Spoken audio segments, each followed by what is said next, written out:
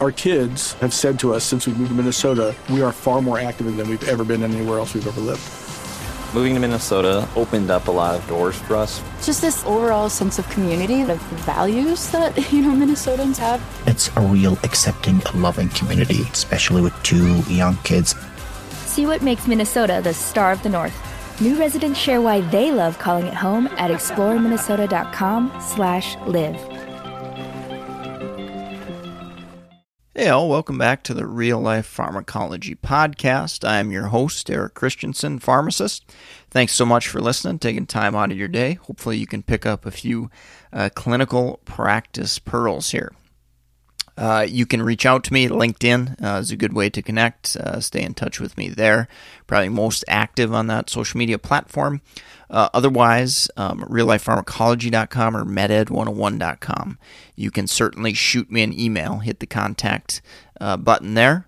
Send me an email if you got suggestions, comments, concerns, things of that nature. So with that said, let's get into the drug of the day today. The drug I'm going to cover is ibandronate. Brand name of this medication is Boniva. It is a bisphosphonate used in the management of osteoporosis.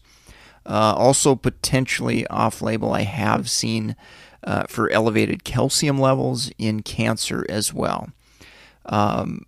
Most commonly, like I mentioned, in osteoporosis, it is a bisphosphonate, so it blocks bone resorption by inhibiting osteoclasts. So it blocks that calcium bone resorption by inhibiting osteoclasts. This ultimately leads to a strengthening of the bone, an increase in bone mineral density, and obviously, hopefully, reducing the risk of fracture. With ibandronate, there are a couple of formulations. So there's the oral formulation, which is actually dosed once a month, compared to some of the others like alendronate, risedronate. It is dosed once a month compared to once a week like some of those other agents. There is an IV formulation as well that is dosed every 3 months. IV is given as just a bolus. 15 to 30 seconds usually is what's recommended per package insert. All right, so adverse effect profile. GI upset is probably going to be the most common, with potential for esophageal irritation, that type of thing. But we try to prevent this by administering the oral medication in an appropriate manner. So always got to remember this with any bisphosphonate medication that's taken orally. 60 minutes, at least 30 to 60 minutes, okay? And this is a little bit of a differentiation with ibandronate. Ibandronate does recommend in the package insert 60 minutes. And I would probably encourage that for most of the bisphosphonates to err on the safe side of caution. But you will see in some of the others that they do recommend 30 minutes. So it's probably fine at 30 minutes, but I would encourage that the longer we can wait is probably better in avoiding the potential for those binding type interactions. So again, that's on the trying to prevent adverse effects. So we give that medication 60 minutes before other meds, foods, drinks, other than plain water. And in preventing side effects, we give it with a full glass of plain water. Okay, you don't want to use any mineralized water or anything like that that could potentially bind up the drug.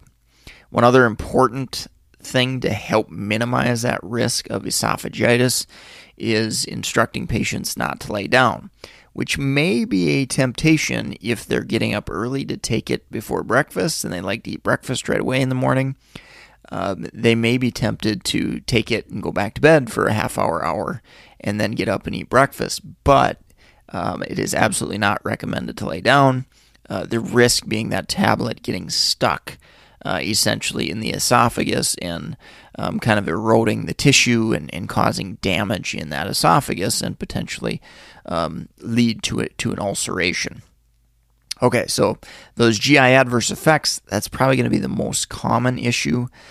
There is some potential for alterations in calcium levels just by the way the drug works and its mechanism of action.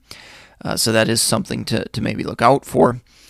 In addition, one of the controversial things, and I believe I discussed it a little bit more in detail on the alendronate podcast, but osteonecrosis of the jaw. This is a situation where we've basically got tissue within the jaw, bone tissue being damaged, atrophy, things like that. And it is potentially associated with the use of bisphosphonates. Extremely, extremely rare. We do have things that are risk factors for patients, such as dental surgery, for example. Cancer patients may be at a little bit higher risk, but again, extremely, extremely rare, but something that I've definitely had to address with patients and I've been asked about in the past. So if you're a healthcare provider doing education on this medication, definitely expect patients to probably bring that up at some point and be prepared to discuss some of the risks associated with that and the low risks and associations. Okay, so let's just touch on monitoring here briefly. Obviously, if we're using for osteoporosis, we're going to monitor that bone mineral density. So, postmenopausal women, we're probably looking at T-scores, for example. Just a quick jog of your memory, T-score less than or equal to minus 2.5.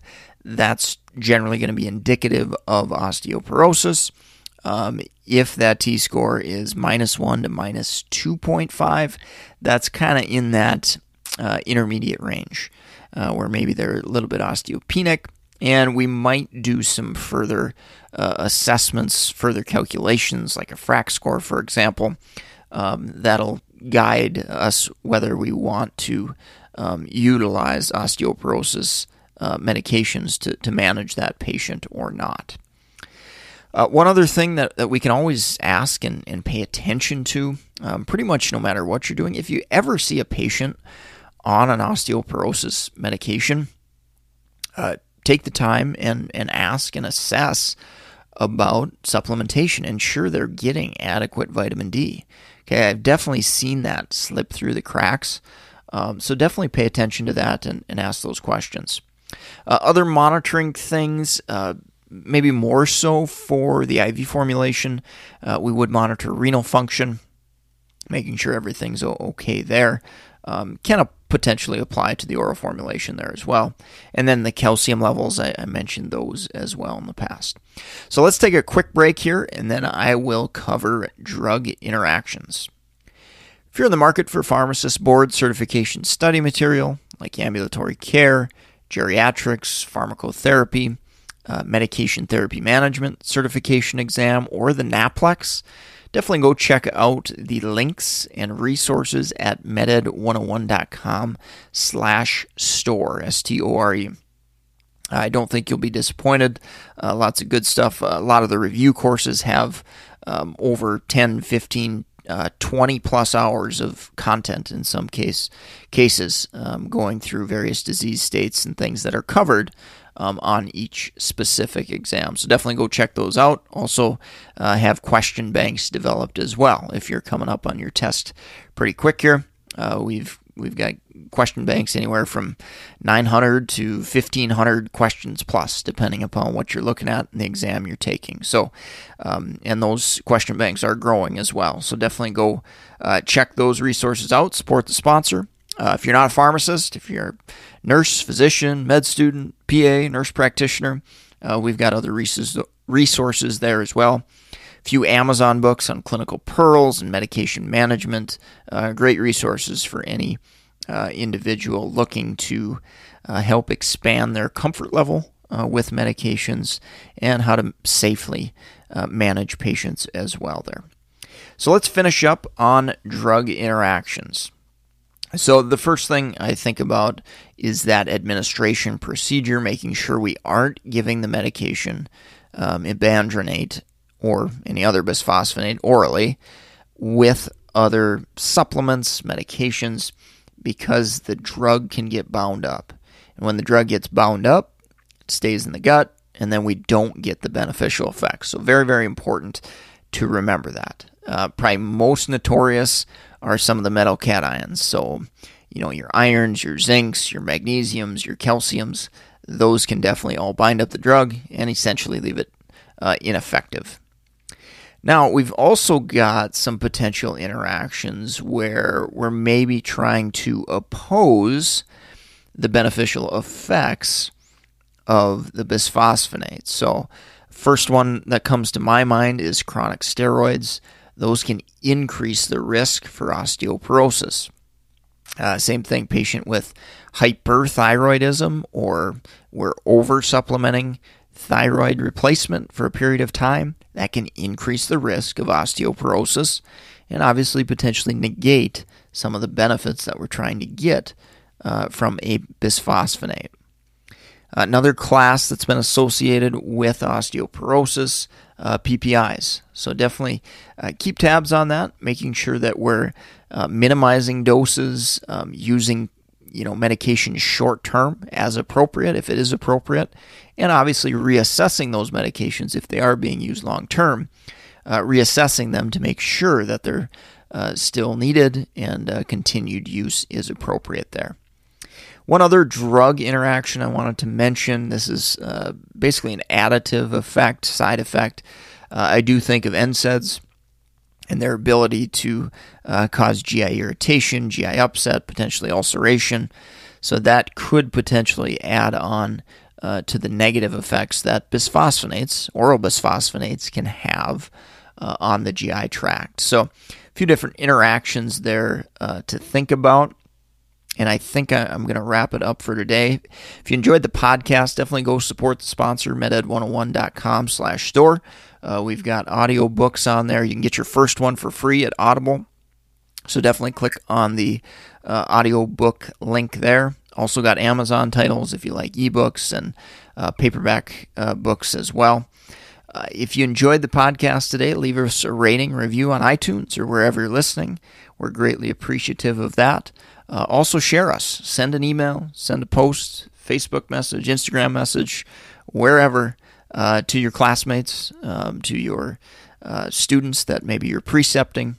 Help them benefit from the free education provided here by sharing it with them. Sign up, reallifepharmacology.com. Get the free 31-page PDF on the top 200 drugs. A really great resource, unique resource for young healthcare professionals trying to figure out what's important and what's not. So I highlight some of the most important clinically relevant clinical pearls in practice that you're actually going to see. So go check that out simply for subscribing, following the blog at reallifepharmacology.com. I'm going to sign off for today. Again, you can track me down on LinkedIn, Eric Christensen, PharmD, BCGP, BCPS. And you can also find me at reallifepharmacology.com or meded101.com and shoot me an email on those websites. Thanks so much for listening. Take care. Have a great rest of your day. Our kids have said to us since we moved to Minnesota, we are far more active than we've ever been anywhere else we've ever lived.